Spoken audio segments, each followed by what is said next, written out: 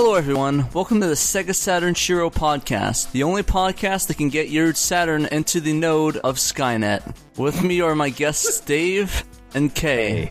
So, what have you guys been up to? Dave? Not much. I was looking forward to this podcast and our interview a little bit later in the cast. Just talking to those guys and trying to hook up with them during the week. A Sega RPG fan, and it's still thinking 1999. We're going to have them on, and I'm excited about that. And then other than that, I've just been playing a hell of a lot of Dragon Force. It was a game that I acquired recently, and it's such an awesome game, and I've kind of just gone real deep into Dragon Force, and I've been putting in about an hour every morning, just working my way up the map, and I'm pretty much a force to be reckoned with now. So why a Dragon Force? Chaz Picardi on the Sega Saturn Collectors of America group on Facebook, he posted this really good video tutorial. He kind of live streamed it on Facebook, and it kind of got me thinking, okay, maybe I will give this game another shot, because honestly, my previous experience, maybe once a year I fire it up and I look at the first domestic affairs, thing, and I kind of go through the menus, and then I am looking at that kind of intimidating map, with all the different castles and not knowing what the hell I'm supposed to do. And being a lazy person, I've never really open that manual. Well, actually, to be fair, I've only had a burn copy of the game until recently, so I didn't really ever have the manual. Okay. And rather than kind of looking up that information, I just was thinking, I could just figure this out by just figuring it out, but it didn't work that way. So anyway, Chaz, he posted up a really good video that inspired me to give it another shot. And it was a really good tutorial, and it got me like the first few hours into the game that really got me past that wall of intimidation. And then once you get into that game, it completely redefined like my top 10 list for the Saturn. The sprite work is amazing. The fact that there can be like 100 character sprites, 200 character sprites for each army, on screen at the same time. And the Saturn hardly slows down. There are some spots like with the dragons and the zombies where there's so much animation going on that the Saturn does chug a little bit, but it definitely lives up to what everybody says about it. Cool. What about you, Kay? What have you been up to? I got an STV board and a reproduction cart for Radiant Silvergun and Shinryu for STV. Oh, nice. You gonna super gun that? Well, I got a pair of candy cabs, so I'm hoping I can get them running on my actual candy cabs before I super gun it. But nice. Yeah. I'd love to see it. Send me some pics of the board. I might want to do something like that later on. Yeah, for sure. Other than that, really, the biggest thing is where a few podcasts ago, we went ahead and released ARM to the public, being an unreleased game. Looks like my friend Don might have sold another unreleased prototype that he's had. It was a port of Crime Patrol, originally on the 3DO and also ported to the Sega CD. A little known fact, it was also ported to the Saturn and just never was published. So I made a dump of that game, and I actually have a lot of prototypes from Don that I'm going to be dumping over the course of the week. Not any other unreleased games, we've already dumped those, but a couple of previous versions, including Street Fighter and things of that nature. Nice, cool, and we'll all be looking forward to that. How about you, Pat? Actually, today I just got done setting up a King of Fighters tournament. It was for King of Fighters 98. I set up my super gun and my PVM, and we all played some King of Fighters. About a good turnout, about 24 people playing it, and we had a great time. In terms of Saturn stuff, though, mostly just playing the obscure game, which we'll get into, and playing a lot of again, trying to get good at the shmups. I'm not great at them, so it takes me forever, but still hacking away at Batsugan. And actually, I put in Game Paradise because I saw the game's going to be released on the PS4 soon. So I was like, let's give it a shot. So, and I blow as worse as I remember I did at that game, but man, is that game fun. Speaking of shmups that came out recently on other platforms, Battle Garega was released a couple of weeks ago. Same day, I think, as Cuphead. But I know that it made it out to the Xbox Live Arcade.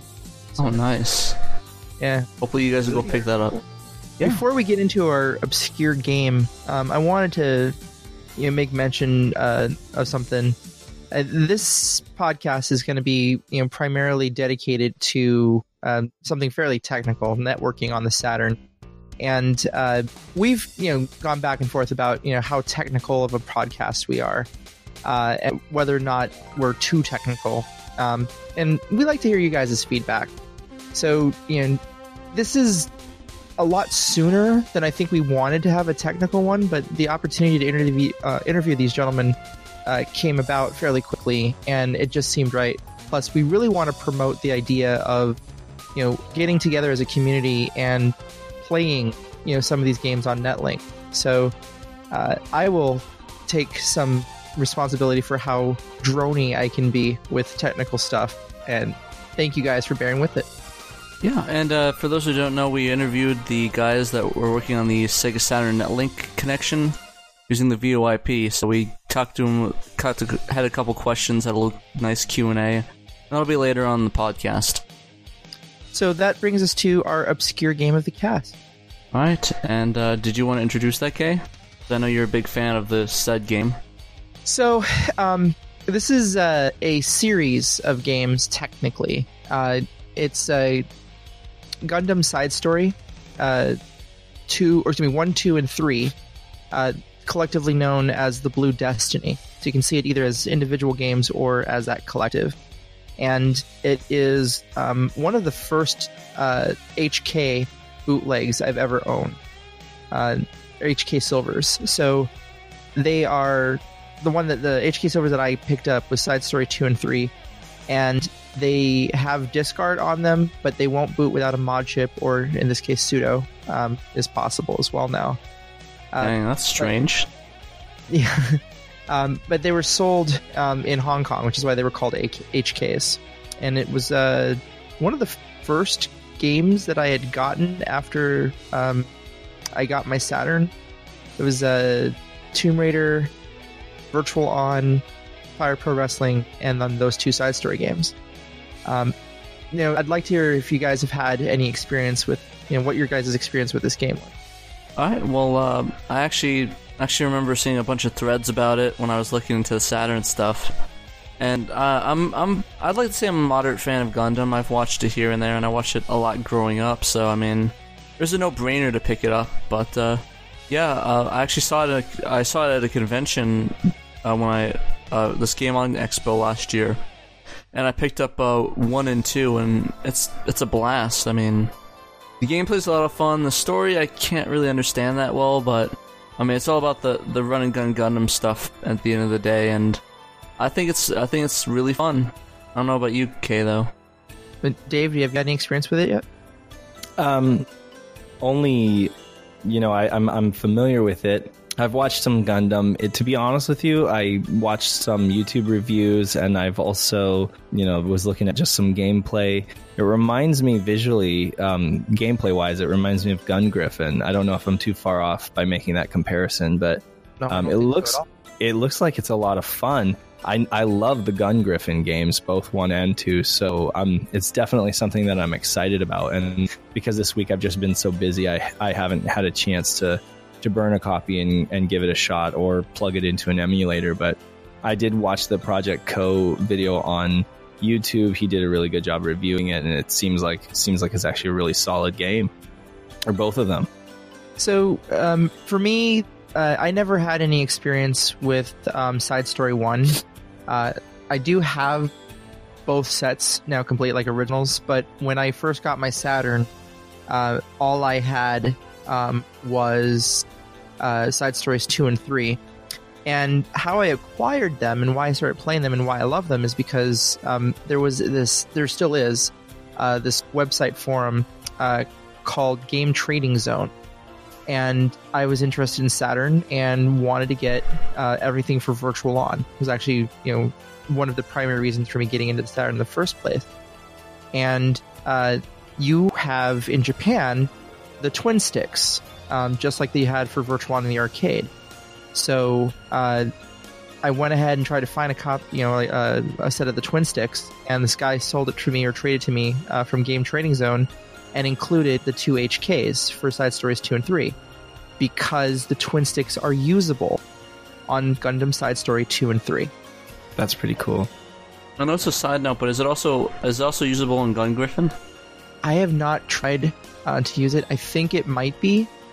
But actually, there is a stick icon on the back of the Gun Griffin box. Oh, cool. Well, so it might be the mission stick. I don't know if that's the mission stick or the twin sticks, but well, I'll grab a twin stick and I'll let you guys know. You just go grab a twin stick. Yeah, but what do you guys think? Would you recommend it? Not recommend it? Before we move there, Gun Griffin 2 does apparently support the twin stick. Awesome. Okay. Yeah, I'm excited about it. It's now on my radar, and I'm definitely going to get into playing it and see if it's something that I want to pick up for my collection, for my import collection. But yeah, I recommend, based on what I've seen, and I love the Gun Griffin games, I'm all up for more of that. Yeah, and obviously I'm a fan of anything that lets me break out those twin sticks, since there's so little software that actually really utilizes them. Sure. I actually learned that the twin sticks are literally just 2 arcade sticks with buttons that are bound up to it. I thought that was really cool. So, I mean, technically, I saw forums of people wanting to make their own, and I thought that was really interesting. They're also digital, 100% digital, and they map out to the Saturn pad exactly. So theoretically, you could tear a controller apart and put different triggers onto it, to make your own, as you were mentioning. Yeah, I might be trying my hand at that, getting a broken stick and just modding it. The hardware on this thing, the base I believe is the same base as the later version of the Virtua Stick. Right. So you could take that same base, just remove the twin stick section, and pop on the later version, the arcade style Virtua Stick, and just swap them. That would be so cool if you made it so it was modular, so you could swap out the Virtua Stick module and then swap in the twin stick module. That'd be a little bit more difficult because of the way the micro switches are set up, but that'd be interesting. So anyway, that's our obscure games for this podcast. Just game in this case, though. Well, there's 2 side stories. There's 3 side. Oh yeah, that's right. 3. That's right. Yeah. Yeah, cut that out, please. Cut out my ignorance. Cool. It's all good. All right, so that kind of brings us into our primary topic, which is networking on Sega consoles in general, but the Saturn specifically. Dave, you want to talk about Sega being kind of a pioneer for this? Yeah, well, in my experience, Sega has always been kind of just ahead of their time. And for better or for worse, it's kind of, It's been their MO. It's been their MO, and it's gotten them into some trouble, because the public, the consumer public, hasn't always been kind of on the same page. But they were really wanting to push online connectivity, seems like all the way back from the Mega Drive. And they started out with the Sega Channel, which basically offering games, piped into a RAM cart that would sit on top of the Genesis, and that way you could basically rent games or try games, kind of like GameFly, or kind of like Netflix for games, back in the early 90s. And the cool thing is that exclusive games, I know, for example, 2 examples are Pulsar. Is it Pulsar, the game that was made by the Game Freak, and Mega Man: The Wily Wars?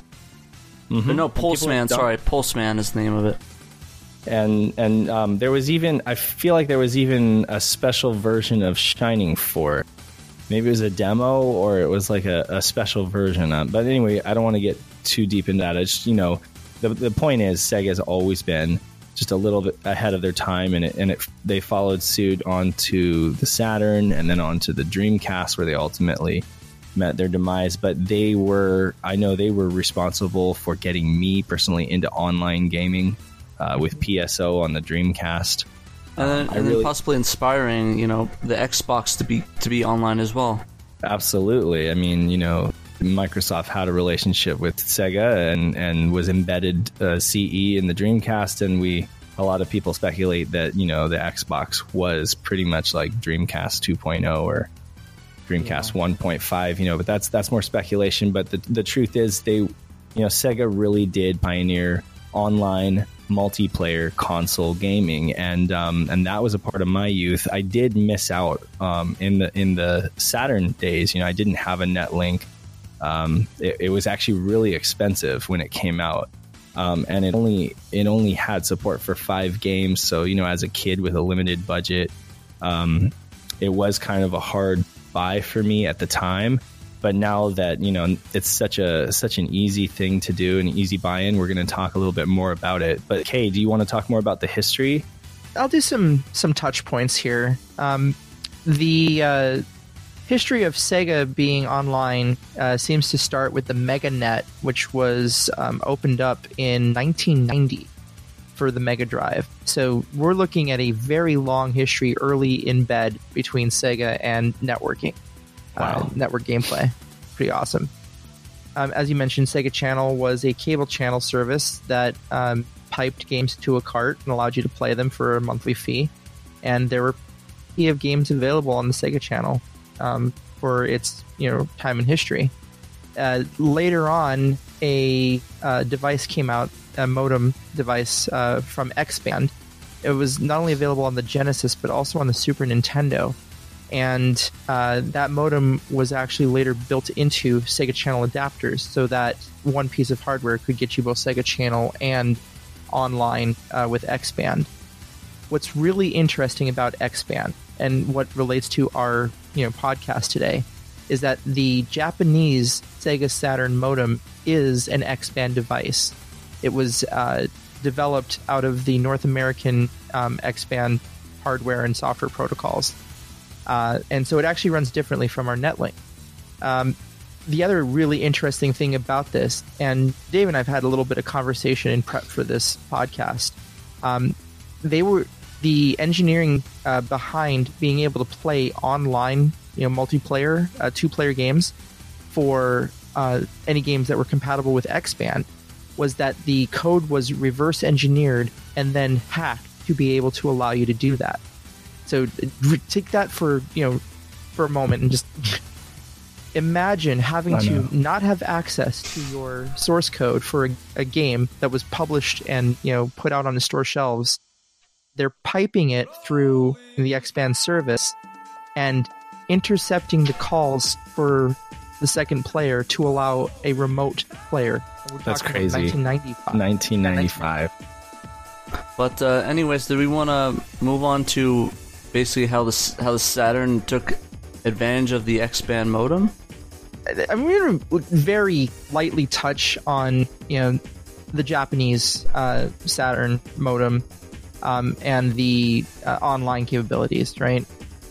They have the X-Band modem. It was a 14.4 modem. It required credit, so you had to have a Saturn media card in order to play. And that kind of caused the service to not actually be all that popular. There was a lot of cost of entry in there. It also differed from our NetLink in the US because you had to dial to a centralized server. That server ended up becoming what we knew as SegaNet for the Dreamcast. Since that server no longer exists, every game that was only compatible with the X-Band modem, so most of the Japanese games, are unplayable. You had to log into that server to be able to use it. So then there's no way to play every single Sega Saturn game to its full capacity, even if you wanted to. The US hardware, the NetLink, it has some of the X-Band technology in it. It's a 28.8 modem, but instead of using a centralized server, it direct dials, something that you could do in the PC at the same area for early networking. And the ironic part is that downgrade actually managed to save it from unusability. Exactly. And that's kind of the basis of the rest of our podcast. Before we go into some of that, there was a third and much lesser known networking option for the Saturn, and that's the Direct Link or Tyson cable. We're probably going to get into that a lot further in depth in a later podcast, but to touch base on it, if you've ever looked at the back of your Saturn and wondered what the heck that extra port was, it does have some capabilities outside of this, but for networking, it was a port that allowed you to hook up a serial cable between two Saturn locally. And some of the games in Japan, as well as at least two in the US and Europe, had some functionality with this cable. So it's kind of a neat little accessory to have. I also did look on the back of my Saturn, that port is there. It's underneath the video. Congratulations. So, with all of that in mind, there was one thing that I really wanted to touch on specifically for this podcast, and that is the history of online multiplayer gaming. I own a disc that I picked up probably about a year or two ago, maybe a little bit longer, called Dragon's Dream, and it is a demo for the Saturn. This is, by most accounts, the first consoleized MMO RPG, and for that reason alone, it's kind of incredible. This was meant to have as many as 100 players at once. So just go over some quick facts on it. Number one, even if you do get it, as of this moment, the servers are down, and it required the Japanese X-band Saturn modem. So without no central server and without the Dragon's Dream server, you can't play the game. So we'll get that out of the way first. Don't try hunting for this thing at this point in time. Unless you want a nice, cool-looking coaster. Right? A very expensive coaster, too. The game cost me over 100, and there have been reports that it goes for as many as 4. So. Wow. All for a fancy coaster. Or just a login screen. Yeah. Right? It did require the keyboard and a Japanese modem to play. In order to play, you did have to dial into the local server, play for time. A PC version was planned, and apparently a client for the PC version was distributed in April of 1998, a Wikipedia article that was in Japanese. So I don't have any substantiating evidence behind whether or not it was, and I've got conflicting reports stating that the Windows version never actually made it out there. So if any of you guys out in our podcast land happens to have any information about Dragon's Dream for the PC, please let us know. Kind of cool. It was a 3D dungeon crawling RPG, and there were 2 worlds, a human world and a demon world, a couple of cities, 8 different races you could pick from, and it starts off very stereotypical RPG. You meet in a pub or a bar, and then you gather your party, and then you go hunt down some dungeons. So, kind of cool on that. It was a multiplayer role-playing game where all the players had to connect online, and there was only one server. So Saturn players would play with Windows players if the Windows version was actually released. Again, I don't have that info. Yeah, right. Cross-platform. Cross-platform multiplat. On the first essential, console MMO. Talk about bold. Right? It's it got beat out by a game for the 3DO, I believe, or made by the 3DO company, by like 1 year as being the first modernized MMO RPG. That's amazing. The beta was started in the summer of 1997. Disc was released December 20th, 1997, and they charged you to play this. Monthly game fee for data storage was 500 yen. Gameplay started at 10 yen a minute, but eventually was dropped to 6 yen a minute. Jeez, it's still pretty pricey. Yeah, I mean, we do the conversion rates on that. I mean, the fact that you had to pay by minute, it's ouch, right?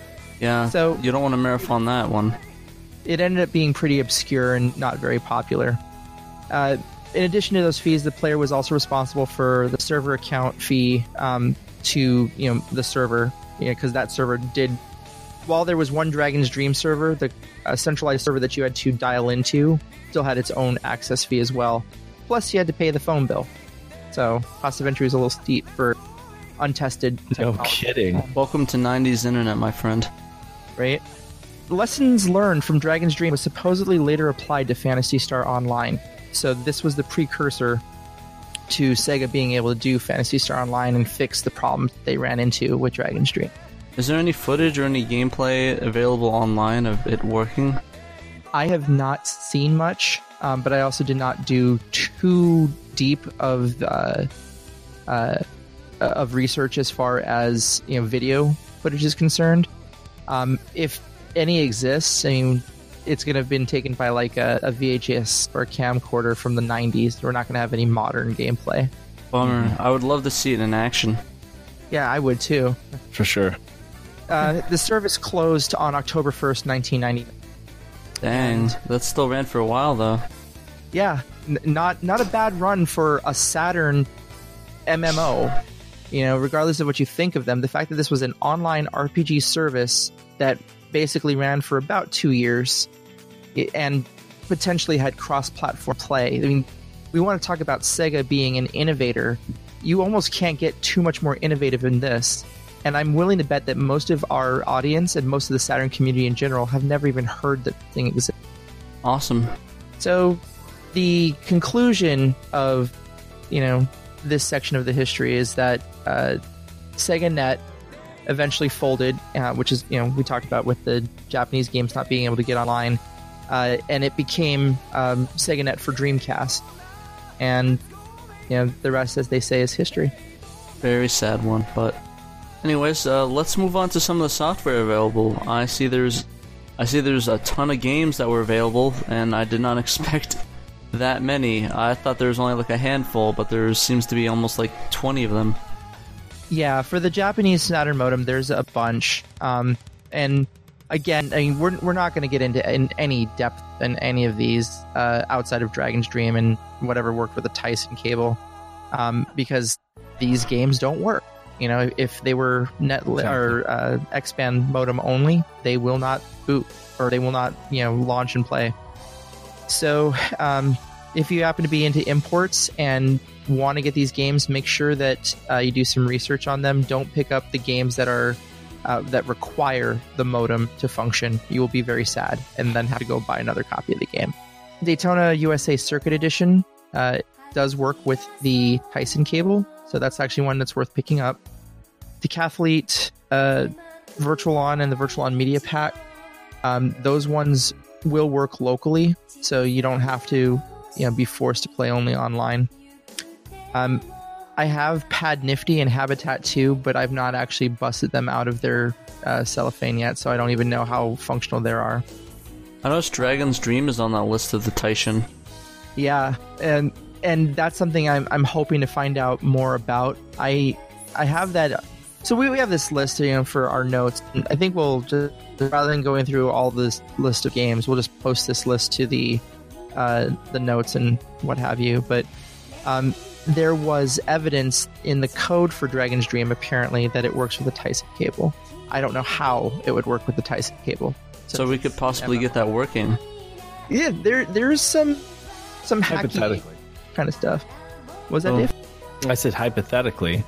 Well, so one thing that happened tonight in my research that I didn't get to talk to you guys about before we did our interview was that someone had the enterprising idea of swapping files and rebuilding in ISO for a Japanese Saturn game, with modem capability. They pulled the Japanese modem files or modem-related files out and swapped it with US Netlink files, and was able to get the games to connect to each other. But it stopped at the multiplayer lobby screen that you would normally see. So when you swapped out those files, it's no longer trying to contact that centralized server. It's actually doing a direct dial. But it can't get into the... You know how when we were doing our setup, choosing which player is which, it had to switch from your screen to initiate the Netlink call. Exactly. To the next screen, which would show you that which layer is which and get ready to start, and it has a reset. Apparently, it just reset to a black screen and hung. But he was able to get communication going. So that's a start. Yeah, more than I expected to see.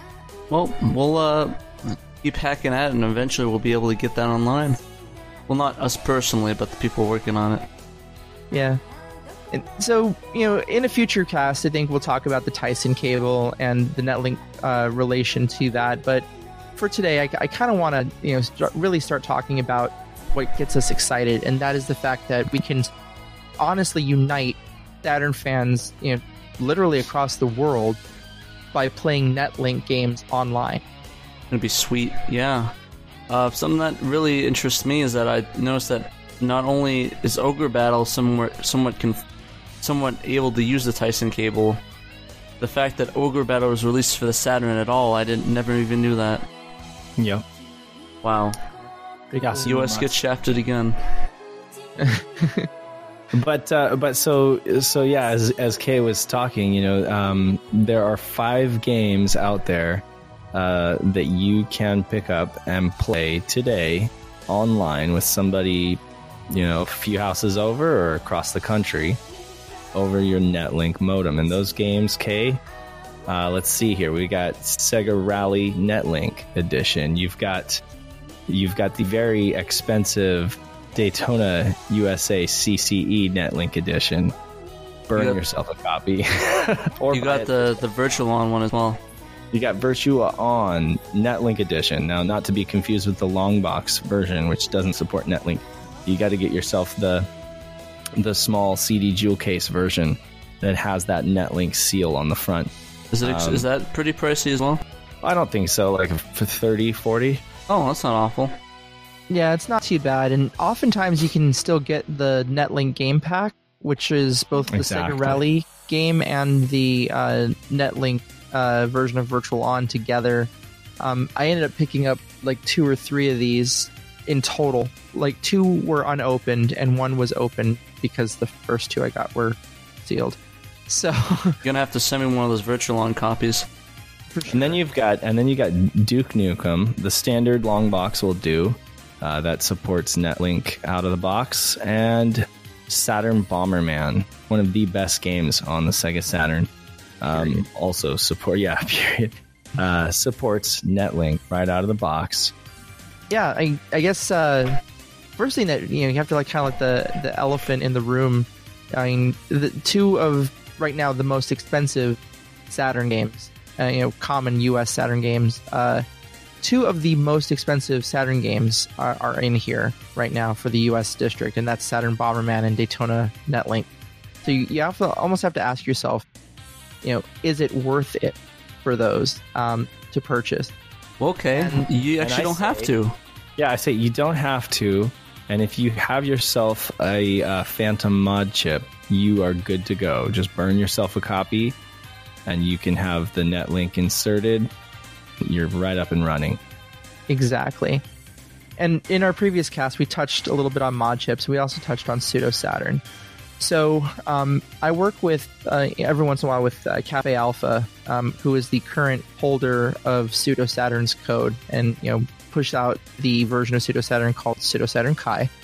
And I talked a little bit at length with him about the ability to swap cartridges. I have success with swapping a Pseudo Saturn cart for a Netlink modem. I cannot recommend doing this if you're not, fairly experienced in what to expect. And, honestly, I don't think I can recommend this at all. I mean, I've been doing this for a while. I have a lot of Saturns, so I can sack 1 or 2, in testing things like this out. But Cafe Alpha also expressed his concern that this can harm the port. So, but to be fair, even inserting and de-inserting the cart would damage the port. Oh, breathing on the port would damage it. It is one of the most notorious ports out there, isn't it? Yeah, so I mean, you can take it how you want it, but I mean, either way, if you want to swap it, you're going to damage it. If you don't, if you just swap it regularly, you're going to damage it without anything in it. He had concern about the fact that Pseudo Saturn Kai does load some data after the fact, so the timing is going to be a little on the strange side. And he also had some concern about, I believe, voltage possibilities. running while swapping. So while we can't recommend this, I mean, I don't know if you guys feel like you could recommend it, but I know I can't. I wouldn't even recommend removing it with the system off. Yeah, I don't like cartridge swapping at all. I think that edge connector is not the edge connector, but the pins on that Saturn. I've already had to do some repairs on mine just to get some good solid contact with the OEM cart. Just having it plugged in and being able to read. Yeah, my cart's like on the edge of breaking, so I basically I'm gonna keep it in there and I'm not gonna ever remove it. So, there you have it. I guess our official word is, we don't recommend swapping, but stick with a mod chip or a RIA. Yeah. But the information is out there, and we'd be doing you guys all a disservice if we told you that it wasn't possible. So it is possible. We don't recommend it, but if you want to take that upon yourselves for the risk, have at you, I guess. Yeah, I mean, if you have 25 Saturns lying around, what's one with a not working cartridge slot, right? Right. I mean, if you're willing to invest in the exploit that we're going to talk about involved in getting this working, you're probably already the kind of person that might either be interested in getting a mod chip, or maybe in the process of doing that, and that can be done for a fairly low buy-in as well, and the Phantom mod chips is fairly easy to install as well. So I highly recommend that if you're considering this and you don't want to plunk down, the $2,000 to $3,000 required for CCE Netlink, or the $200 to $300 required for Saturn Bomberman. So, let's talk a little bit about being able to get the Netlink online.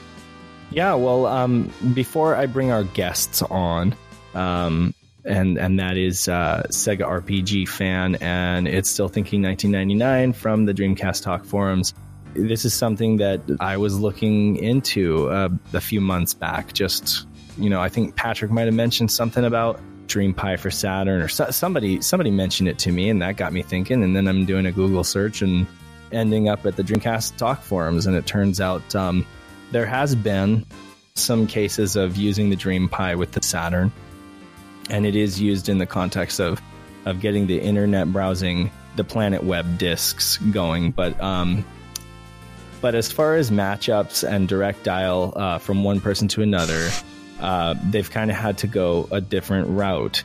And that's why we're going to have these guests on to talk about what that requires. And basically, we're talking about using VoIP, which is a teleconferencing. Basically, it's a voice over IP. Voice over IP, exactly.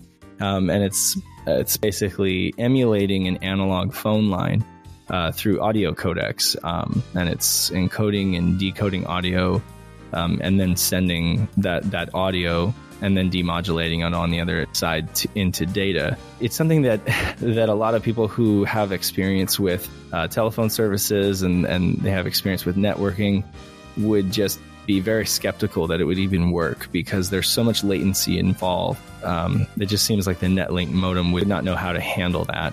But there's a couple of guys who, through trial and error, were able to figure it out. And we decided to contact them, hit them up, and get them on the show to talk about the exploit that they came up with, which is Saturn Netlink over VoIP.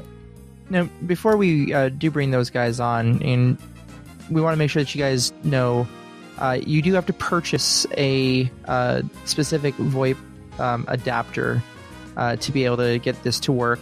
The model will be linked, and unless we have the model offhand. I just know that it's an unlocked Linksys. I don't know the model number by heart, but we are going to put it in the show notes here. We're going to link you to It's Thinking's guide so that you guys can get all that information. It's about a $10 to $13 piece of equipment, and it's a lot of fun. It's pretty easy getting the setup going with the guide that he has laid out for us. Yeah. So, one kind of technical aspect, and I have a small bit of a background in the reasoning for the need for analog telephone for this. VoIP is designed to reproduce the range of your human voice. right, from one side of the internet to the other. Literally converts your voice and the frequencies of the human voice, which are far more limited than the frequencies that can be found in fax data modems.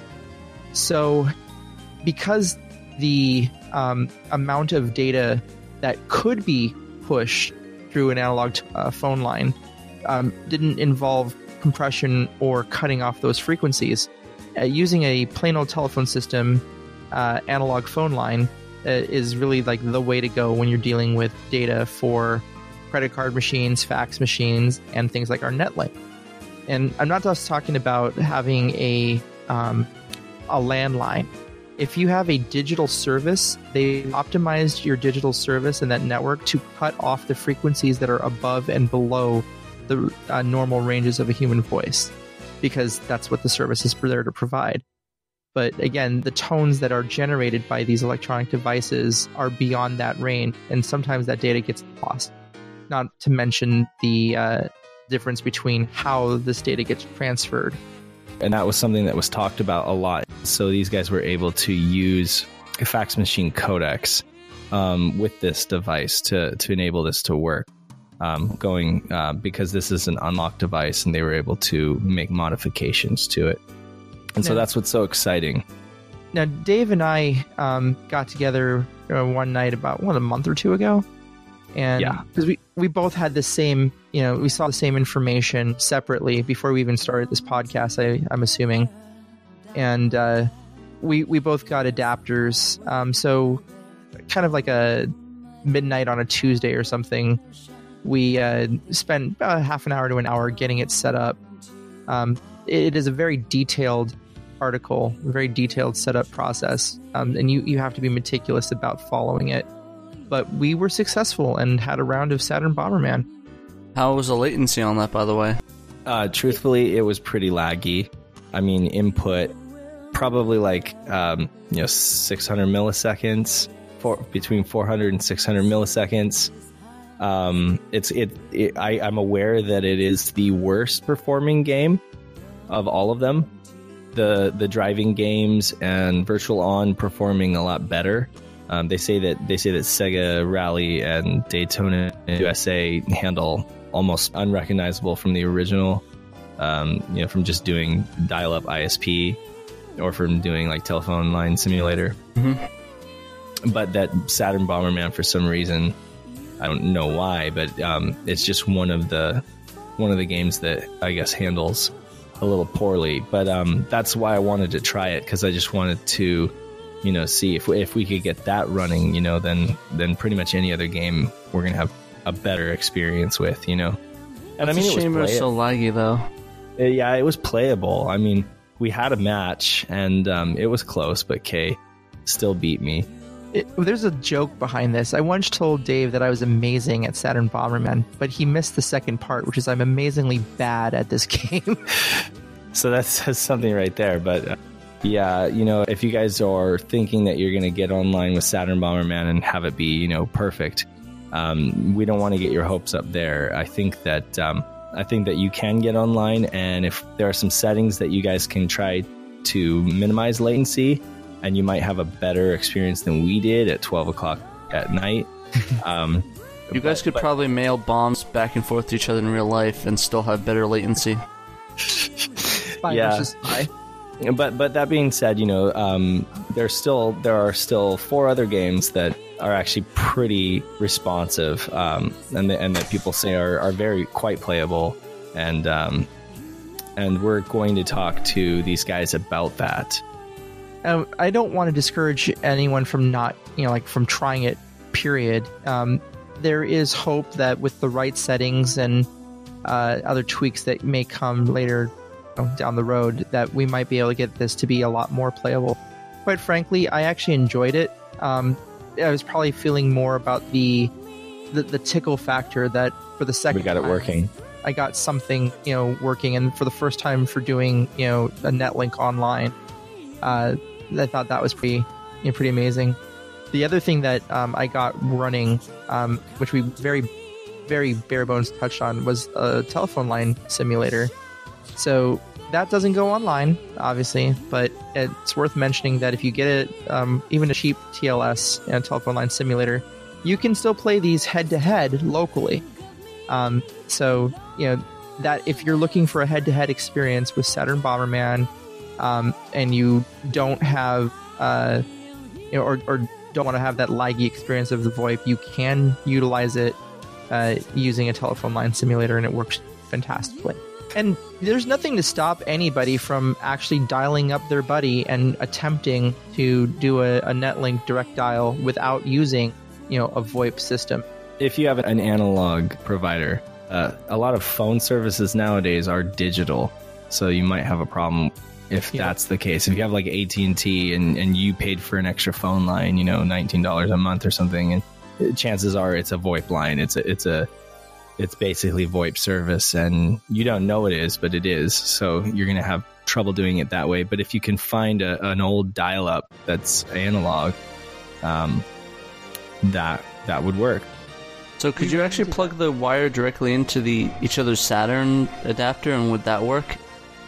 No, because there's no telephone line, which is why the phone line simulator comes into play for that. I gotcha. That's it. You'd have to simulate that line voltage and like the pickups and the... Yep.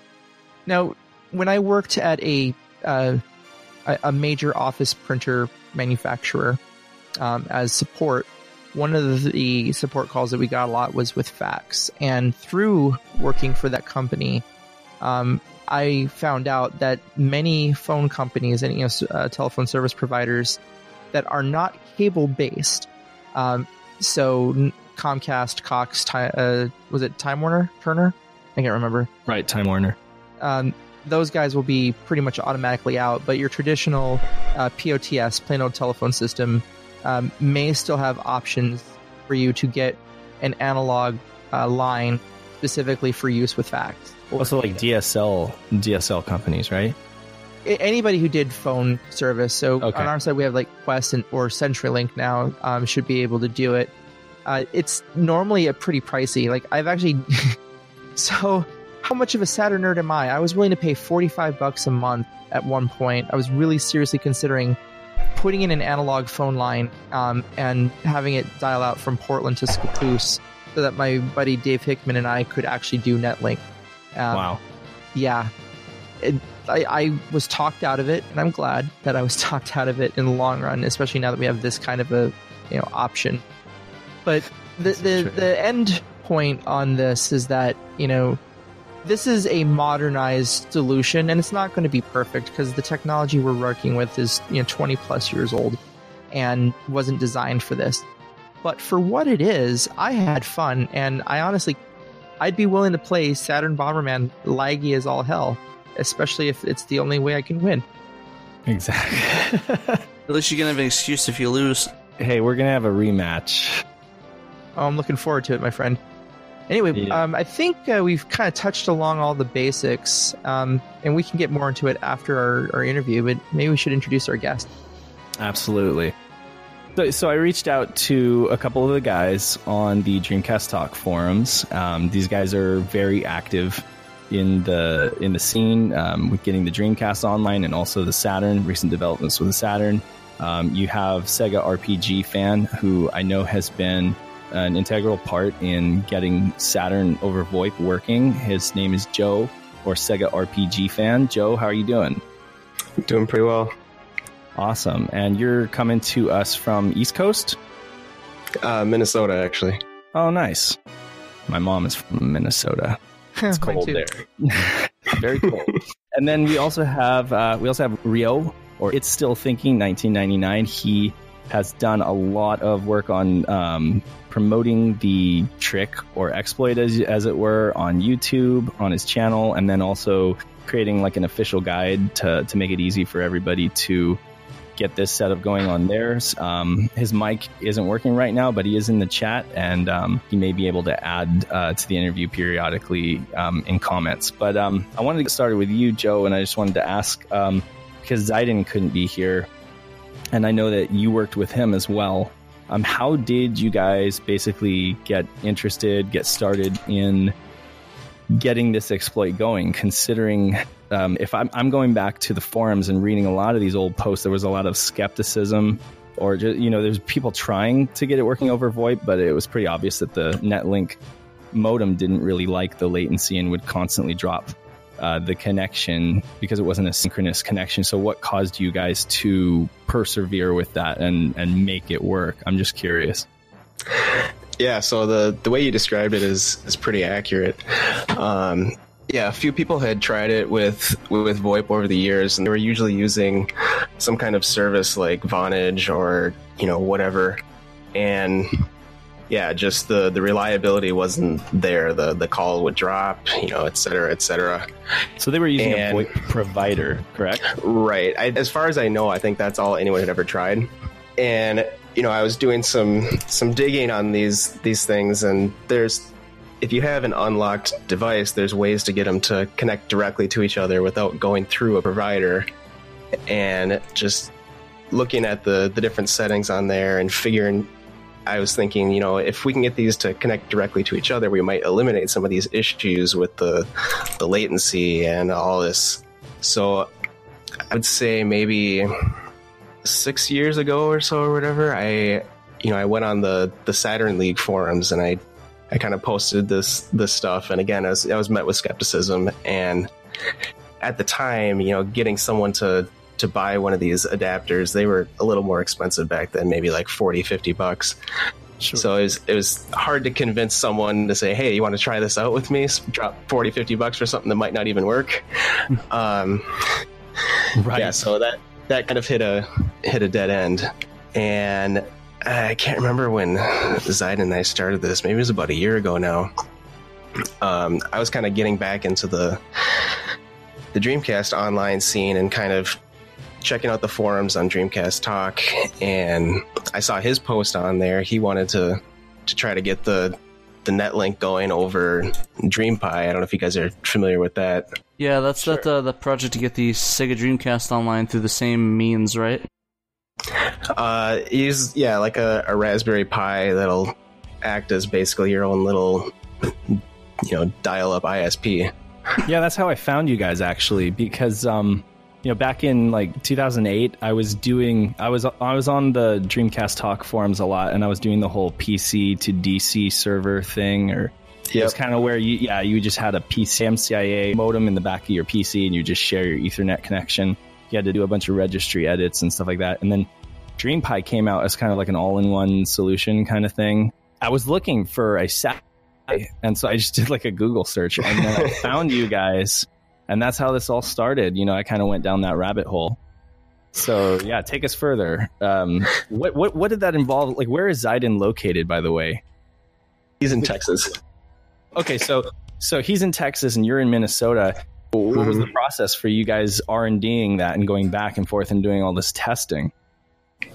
A lot of text messages. Okay. Yeah, so I saw Zaiden's post on Dreamcast Talk, and I got in touch with him and said, this is something that I had been kicking around for a while. I think we can make this work. And these adapters had come down in price to like $10 on eBay. Like, I'll drop $10 to see if this will work. Mm-hmm. So yeah, we connected up and we started hashing out the details, trying all kinds of different settings, trying to get our latency down and our reliability up. And yeah, I mean, what that guide has now is sort of what we've been able to figure out to date to get the best quality connection. Okay. Is that like a theoretical max, or are you guys thinking that it might be possible to get even better performance out of, like, say, Bomberman, which I know is the game that suffers the most? Mm-hmm. It might be possible. I don't know with the hardware that we're using. If someone was able to write like a custom program on the DreamPi that could, kind of bypass VoIP in a way, because there's a lot of overhead and extra stuff in that's not really needed. Exactly.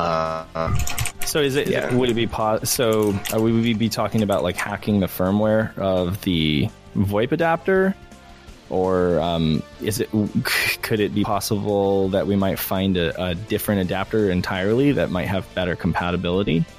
It would be more someone having to write a program for the DreamPi.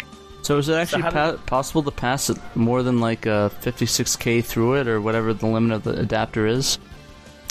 Which adapter are you talking about? Just say to get the Saturn Online, if they came up with some adapter, would there be a way to... Is there a limit that the Saturn hardware can then handle in terms of data rates? The NetLink modem is 28.8. But it's the overhead that really is the problem, because if I understand this correctly, the NetLink modem was designed to use a synchronous connection, which means it's waiting for a response constantly. Whereas like a simple telephone connection is pretty much like one way. There's tolerances for latency, like huge tolerances for latency, but NetLink will just disconnect if there's too much latency. And so that's really been the biggest issue to tackle with NetLink over VoIP, is just getting the latency down, correct? Yep. I think I was reading that the whole NetLink system was designed with, sort of a max 150 milliseconds of latency in mind, which I think the best we're able to do is 300 at a minimum. At the best, so, and like 600 at the most, right? Yeah, so it's amazing that it's even working, in my opinion. That's what I was thinking, because there's basically like a 200 to 300 milliseconds delay on a regular analog connection, and then VoIP to VoIP, you can add like the 200 to 300 milliseconds on both sides, right? So it could be like between 400 to 600 milliseconds. Yep. And then there's the whole codec thing, right? It encodes and then decodes the audio, and then does it on the other side as well before sending it to... So it's a lot of redundancy, in other words. Yeah, and the encoding decoding is pretty fast, because we're using essentially an uncompressed codec is how we have them set up. But there's send and receive buffers on these things, because stuff doesn't travel at a given rate on the internet. You have to buffer a few packets here and there. You mentioned writing new software for the DreamPi to adapt for NetLink use. What theoretically do you feel would be needed, and kind of like a pseudocode?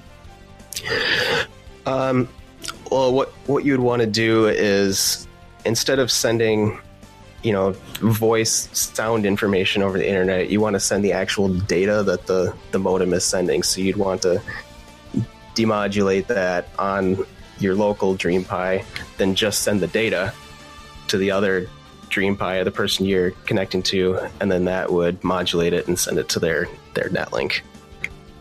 I don't know if that would help with latency, but it would definitely reduce the data that you're sending over the internet. So would we be cutting out the VoIP adapter altogether out of the mix? In that scenario, yeah. Okay. So right now, the DreamPi fits in all this in so much as you guys have internet browsing working with it, but you don't have multiplayer direct dial matching going, right? Right. Yeah, the DreamPi is only internet connectivity. And again, internet connectivity doesn't require that synchronous connection. Right, so it's more passive. Mm-hmm. Okay. So then I guess this might be kind of like the tip of the iceberg, or maybe like a stopgap for the future of getting DreamPi to do all of this. And I wonder, so at this point it's kind of hypothetical, but at least we have an idea of what might need to be done in order to achieve better performance on that, or at least achieve that hypothetical, 28K speed that the NetLink was originally capable of. Yeah, okay, so is anybody working on that right now, or is that kind of just been tossed around? I don't think anyone's working on it right now. That's way above my pay grade. Okay, all right, cool. But that's good. Oh, go ahead. Okay. Have you guys looked into any other pieces of hardware in replacement of the current VoIP adapter?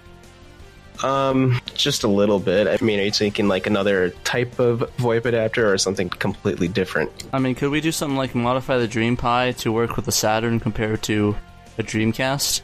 Yeah, I mean, in order to get the NetLink multiplayer games working, you would need some kind of separate program different from what the Dreamcast has. If all you want to do is surf the internet on the Sega Saturn, the DreamPi works perfectly as is. There have been a few people ask here and there, if their VoIP adapters would work. I'm guessing that, they would have to do a bunch of testing on their end, and it's a whole different, firmware. So that's probably not going to happen. The one that we have right now is the one you guys did all the work on. So that's the one that if people are interested in getting their NetLink online today and playing direct dial with somebody else, that's the one that they should invest in. Correct. Yeah, because that's the one we're familiar with, and we've got, step-by-step instructions for that. If you're going to choose a different adapter, there's a good chance you'll be able to get it to work, but you'll have to do a lot of that, work yourself, figuring out the settings. Exactly, which took you guys quite a while. So this is the easier route. And at a $10 to $13 buy-in on Amazon or eBay, it's a low cost of entry, And if you already have NetLink, Kay and I, we took it for a test drive at like midnight, and we were using Bomberman, so and he still kicked my ass. but how did that work? How did that play for you guys? It was really laggy, but then again, I was expecting that because I've seen Rio's, or It's Still Thinking. I've seen his videos of it, and so I kind of knew to expect that game to perform poorly. But I kind of wanted to test like the worst game and see how that did, and if I consider that to be playable or at least proof of concept. I've heard that the driving games do actually handle pretty good. And then I wanted you to speak to something. I've also heard that using the 3D control pad or the analog control produces better results or lower latency. Is that true? I haven't noticed, but that's generally what I use for the racing.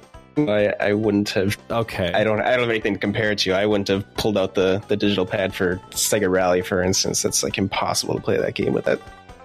Oh, I disagree. Well, maybe you're way better than me. No, but I mean, you know what? It's a good point though, because I think Sega Rally NetLink, wasn't that tuned for the 3D control pad?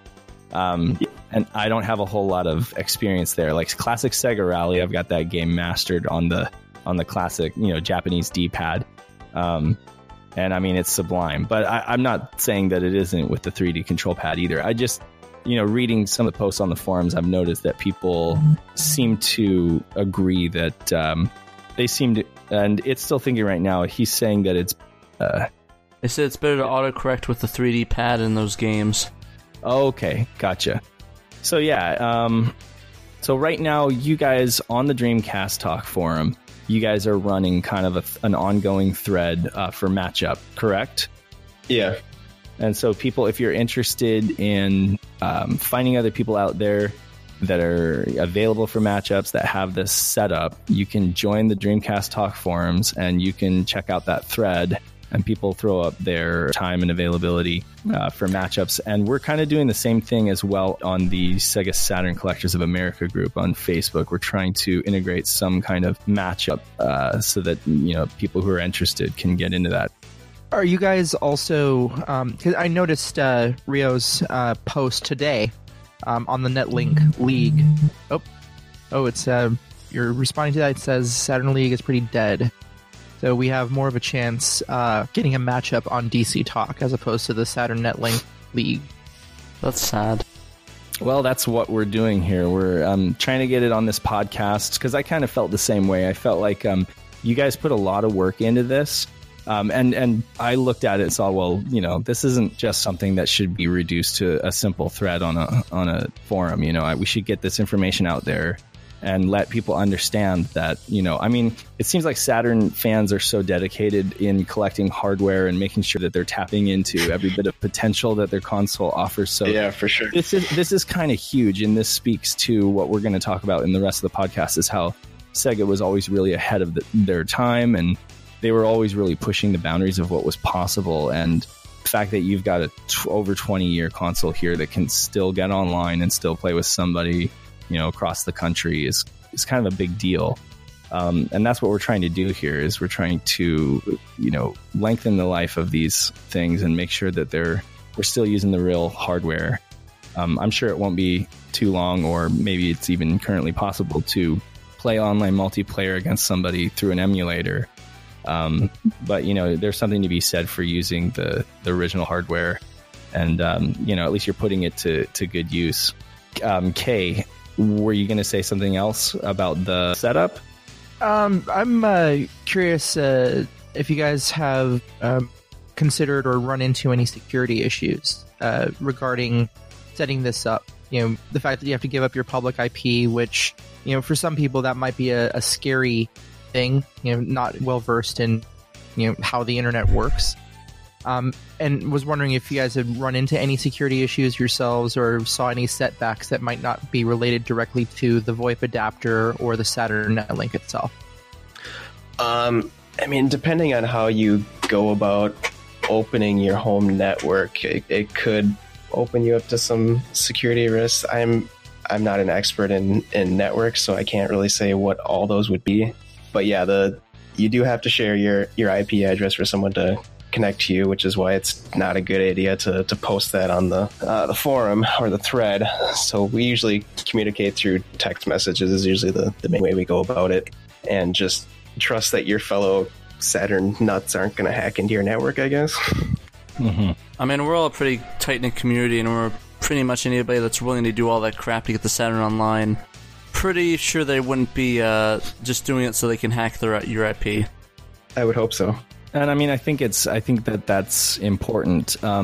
That's one of the reasons why I was kind of interested in starting a matchup thread on a reputable Facebook group where there are admins and we can report, people who do malicious things, so just in the same manner as, if you got cheated out of something on a trade or a sale, this person had a reputation, and, you can rep for them. So I felt like it's really important when it comes to security to know who you're dealing with and be sure that, they come recommended from other people, that they have a reputation in the community. And that is one way that you can protect yourself. And also, Kay mentioned, I noticed you guys have DMZ as an easy option, and then you also mentioned port forwarding. And he was just pretty much, hands down port forward. It is, it's an extra step, but it's definitely going to provide you a little bit more security than just using DMZ.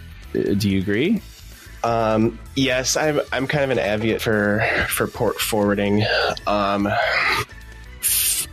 I know the DMZ kind of came out from the DreamPi, where people would DMZ their DreamPi, and in that instance, it's not really much of a security risk because it's all getting routed to the Dreamcast. So if the Dreamcast doesn't know what to do with a packet, it's just going to drop it. You can't really hack a Dreamcast. Right. Well, it'd be cool if you could. Whereas with the VoIP adapter, I guess you conceivably could. So yeah, port forwarding would be the better way to go about it. Yeah. And Kay, do you want to say anything about that? I know we were talking the other night, and that was one of the things you were kind of adamant about. Well, there's also, some devices out there for routing that don't have a DMZ. That's a fairly consumer level thing that I've noticed. I don't see it in very many commercial or professional networking devices. So I didn't have a choice when we were doing our setup at midnight on a Tuesday. I didn't have a choice to use that to make it easy, and I felt that as an overall practice, because there's many reasons to learn how to do port forwarding, that it would be just an overall better solution. DMZ would probably be easier to get up and running right away, but I think the benefits of port forwarding are far beyond the application that we're utilizing it here. And that's kind of what I agreed with Kay, is that if any of you guys out there you're with a friend, you're trying to just get this up and running, take it for a test drive, proof of concept, so that you can get your system running, feel free to DMZ between the two of you. But if you're going to be using this as an ongoing, you've got that VoIP adapter connected to your setup and it's ready to go, then you don't want to just leave it DMZ'd like that. Just common practice, it's probably better to set yourself up with port forwarding just for an extra bit of security. But if you are just like Kay said, just trying to get it set up and running your first time, and you just want to make sure that it works, the DMZ might be an easy way to do that. I thought it was worth mentioning, because security is it's a concern, nowadays, but it shouldn't be something that stops you guys from being interested in this, in giving this a shot. Just remember, to rely on the community that you are, part of to find matchups. So Rio mentioned in the chat that he is involved in networking, and he agrees that port forwarding is your better option. He also mentions on a side note that the Yabuse emulator has Netlink support, but as far as he knows, no one has actually gotten games to work on that. It was mostly used for doing development for custom browsers. Oh, okay. And he also says that he recommends getting a keyboard for your Saturn, so typing is a lot easier between people. And the keyboard looks pretty awesome to begin with. Yeah, that was a really sweet thing. I'm sorry mine broke. I wonder if you can actually hook that to your actual PC, because does it use any special adapters at all? Or there is a PS2 adapter, so you can use any keyboard. Oh, that's cool. It came with the Netlink pack, and you can buy it by itself, or you can, for a little bit more, get the Sega keyboard. I want to get that for work. It's pretty odd. That's pretty rad. Do any of you have the Sega keyboard? I saw one at a game store. I never picked it up though. Hey, do you have it? I had it for many years, and one of the escape, I think it was the escape key, broke. And so I think I finally got rid of it. I don't think I still have it in any of my stuff. Yeah, there's one on eBay either now or I don't know if it's still there, but I saw it and I was like, I wanted it so bad, and it was cheap too, but one of the keys was broken. I think I saw some pictures of it, and I think it just has... I think it's just a normal keyboard with the keyboard adapter for the Saturn, so I don't think it's anything special. It has a Sega logo on it, though. It's like a badged official product, so it has a product number. If you are crazy about collecting hardware, then you've probably got to have it. Otherwise, it's just a standard PS2 keyboard. I'd like to use it in my work, but I have a really nice mechanical keyboard. But I mean, it is Sega Saturn after all, so maybe I can deal with the squishy keys. Yeah, it does have a Windows key. Rio was mentioning. It was not the most comfortable keyboard to utilize. It was very, no ergonomics to it. But it was my only keyboard when I first moved to Portland. So I missed that thing, but I would probably never use it today. Like, perfect analogy for moving to Portland. You're such a hipster that used a Saturn keyboard. So Joe, I know they didn't sell keyboards in Portland. I moved from Hawaii, and we were pretty much used all of our fun to get up here. I wasn't going to go buy a keyboard anytime soon. I gotcha. Joe, I was just wondering if you had any experience with, using like a telephone line simulator to do like LAN stuff. Yeah, I've done that. That was one of the precursor to all this stuff, right? Yeah, I did that a few times. I had some people over to play some head-to-head matches, like in my basement, with the line simulator between two Saturns, and that works really well. It's better than a phone connection almost at that point. Yeah, I think Kay did that at one of his conventions too.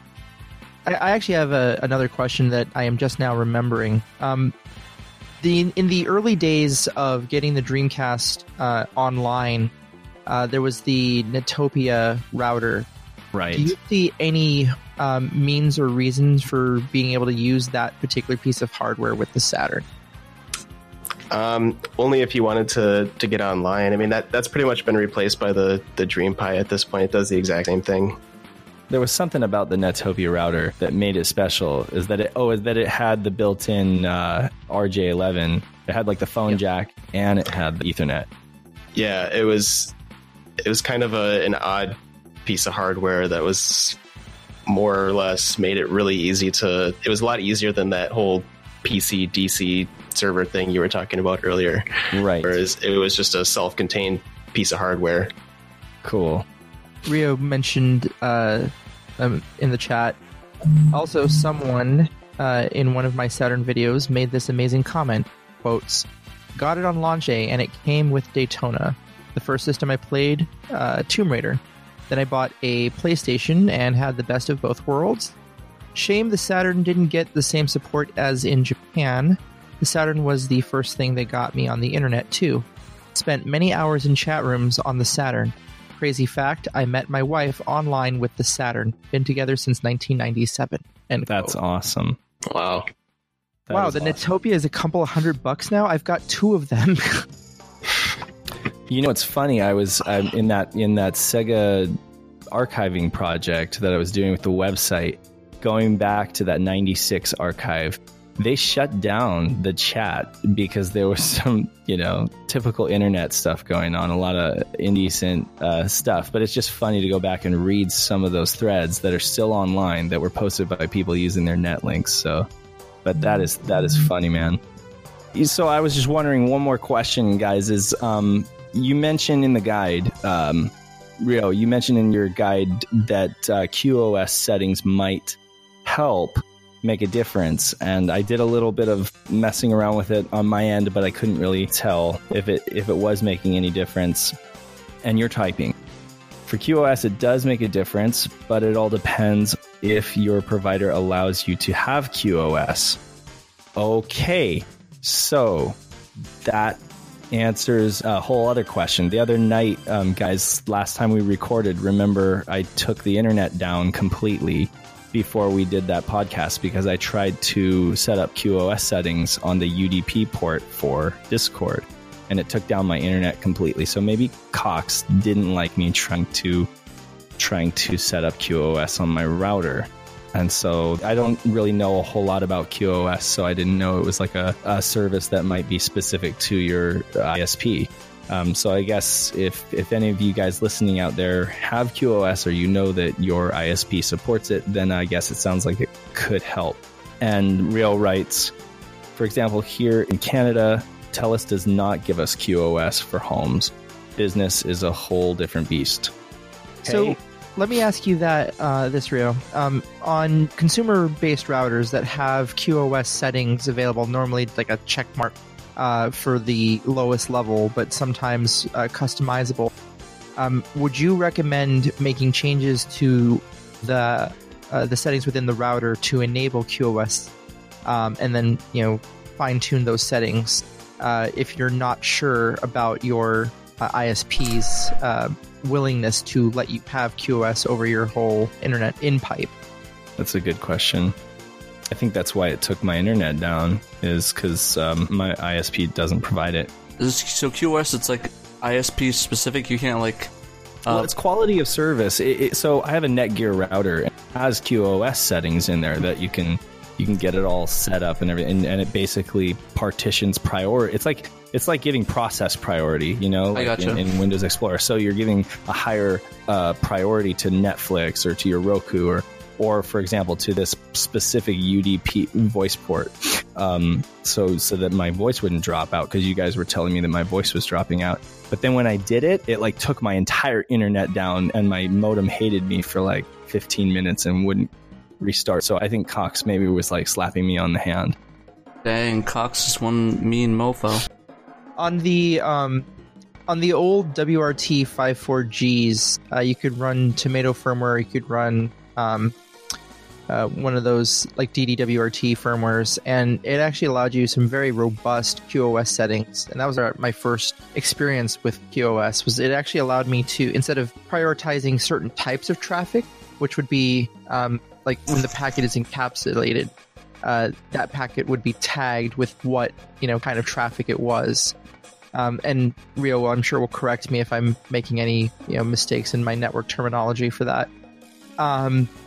On that particular firmware router, you could prioritize all traffic from one specific port. So your standard, router, the DD or the WRT54 had 4 network ports on the back of it, and you could say, okay, all traffic from port 1 is prioritized over any of the others. It doesn't matter what kind of traffic it was. So I haven't seen that kind of QoS on anything but hack routers, because I don't really use much besides that. And my current router does not have that kind of fine-tuned capabilities. You have to actually go in and choose what kind of traffic and set certain rules. Broke the rules. Okay, Rio says he would do it anyway. For example, his provider, if they don't give us QoS, if you try to request it, in theory the provider would say, you're home, so we won't give it to you. And they would just not do QoS. It should not affect your internet, but it all depends on what provider you have. So it could potentially help. And it's in the guide, and it's an optional step, but you guys can play around with that and see if it improves your experience at all. And, you know, theoretically, if you take a game like Bomberman, which does perform a little bit worse than the other ones, you know, you might notice an improvement. So to close this all out, I want to thank you guys for making it tonight. And yes, thank you so much. do you guys have anything, parting words or, you know, words of wisdom that you want to send off to our 3 listeners? Or to plug. I mean, yeah, plug away, please. Yeah, please. You get anything you want to get out there. Any shouts? Oh man, I hadn't thought about that. Well, we should mention Zaiden, who was I mentioned it before, but Zaiden was a integral role in this, along with you, Joe. Yes, definitely. So Definitely want to give Zaiden a shout out. Yeah, without him and our like I said, many text messages back and forth, we never would have got this working. So definitely shout out. Yeah, thank you so much, you guys, what you've done for the scene, because I definitely think this is an awesome thing, and I personally am really excited about it. I've been pushing it a lot personally on the Facebook groups, and you know, I think if anybody out there is listening and you guys have coding skill, you guys are programmers and you know Linux, and you know you feel like getting involved in this, hit one of us up. We'll plug you in with the right person. But if you think that it's possible, you might be interested in contributing a program for the DreamPi or working on a project like that. It sounds like that might be the future of getting the Saturn online with better performance. And as we all know, time plays its role and things get better, you know. So, but right now we do have a solution that works thanks to these guys. Yes, so thank you very much, guys. I don't think we can thank you guys enough for what you're doing for the community. One last note for Rio was that Zaiden also brought back the Netlink Zone. He got that online. That's right. He did through the DreamPipe, right? Yeah, that's actually really cool. If you connect with your Saturn through the DreamPi, it'll automatically redirect to the proper Netlink Zone web pages. Zaiden, he kind of scoured and found the original graphics for that and remade those pages. So that's really cool. I definitely recommend checking it out if you haven't. Did you have to buy the domain for that back? Because I know they did the same thing with the Sonic website. No, it just works through a DNS redirect on the DreamPi, so it sends it to the DreamPipe website is where it's hosted. Interesting. Cool. That's so some technically, cool stuff. then you're able to add more content to that. Yeah, hypothetically, if anybody wants to take their Saturn online, and that's awesome. That'd actually be really cool, like a coffee table thing. Turn your Saturn on and look at the daily news, maybe see what's going on in the community, and then download those save games you haven't been able to download. Yeah. Yeah. Oh yeah. If we can get some like Dreamcast style stuff. Dude, that'd be sweet. I'd go and get that just for the news. Wake up at 5 in the morning, turn my Saturn on, see what's been going on in the world of the world. Check your stocks. Yeah. Seems like check my horse bets. Zaiden is apparently making a new Saturn website with new news sections, etc. According to Rio, this is amazing to me. Like that, as awesome as gaming online, on the Saturn is. Hearing that you can plug in a piece of tech from 20 some odd years ago and actually still have it modern uses, right? Like the Netlink Zone being resurrected from the dead. That's incredible. So bravo to you guys, and thank you very much. Thank you for being here and taking the time out of your bedtime to chat with us tonight. Yes, yeah, no problem. We appreciate it, and we can't thank you guys enough for all you're doing, because this is like the coolest thing I've seen in a long time. And we're going to be sure to direct our listeners over to that Dreamcast Talk forum thread where they can see Rio's original official guide. I believe it's at version 1.8, but I'm sure that he'll update it if it receives any new information. And then also there is a matchup thread there. That's an ongoing matchup thread. And we are going to link that in the show notes as well. So if you guys have any questions, these 2 guys or these 3 guys here, It's Still Thinking 1999, And Zaiden and Sega RPG Fan would be the guys to ask if you have any technical questions, because they are the ones who discovered this and created this exploit. So feel free to hit them up. One last question for both of you guys before you head out. Favorite Saturn game? Panzer Dragoon Saga. Not bad, not bad. Wow, double Panzer Dragoons. Yeah. Wow, awesome. Saga is an awesome game. That's one of my prized possessions. It sure is. I think still thinking it's the first one though. It's just his Panzer Dragoon, so. But still. Yeah. Oh, that's the one he's going for, just because. Yeah, well, it's classic. Yeah, you can't beat any of them. The whole series is fantastic. So.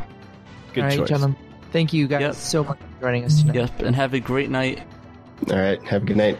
All right, see you guys.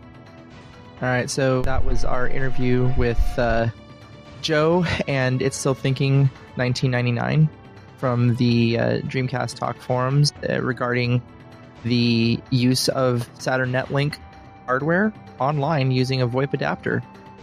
And yeah, this is the future. So The future's in the past, right. like they always say. Or the past is in the future. Shut up, This David. all kind of came about because of a event that's in the Sega Saturn Collectors of America group that Dave here is kind of posted up, and we want to see if you guys have interest in meeting up other Saturn enthusiasts and playing online, meeting each other, really building out a sub community for this kind of online play. But maybe you're not really that technical, you don't want to deal with that. I'm looking at, I have a couple of these adapters and have them set up. So depending on the interest in that, I might be willing to go ahead and sell one pre-set up for you at cost. You just want to really build up this community. So let us know your interest levels. Respond to the event that's been set up in Sega Saturn Collectors of America. And let's see where we can go with this. Find the king of Netlink. It's a lot more intense than the King of Fighters. I don't know, man. Nothing beats Duck King. Anyways, is there anything you guys want to plug before we head out? Got nothing here. No. Alright, I just want to plug all my homeboys in the fighting game community in Arizona. Had a blast playing some King of Fighters tonight. King of Fighters 98, that was great. That's pretty much it. Just want to shout out you guys, because you're cool. Go follow Dave, he's going to be doing some graphic stuff. Go follow Kay, he's going to be doing some repro and disc and ripping stuff. And go check out the Dreamcast Talk forums as well. Yeah, I mean, everyone's got to do that. And play Dreamcast. Hit up Patrick if you want to play some King of Fighters. Yeah, I can take you. My team is got Benamaru, got Rio, and got my homeboy Terry. And that's my team. So you guys want to mess with in front on me? I mean, I'm right here. In Arizona. Yeah, come get on a plane and fight me in King of Fighters. And then fly all the way back. Just bring a PVM so he doesn't have to ship it. Well, I mean, I have one, so... So, to all of our 3 fans out there... I think we lost like 5 of them. We lost for a -2 fan. Alright, well, for all -2 of you, thank you very much for listening tonight, and have a good one. See ya.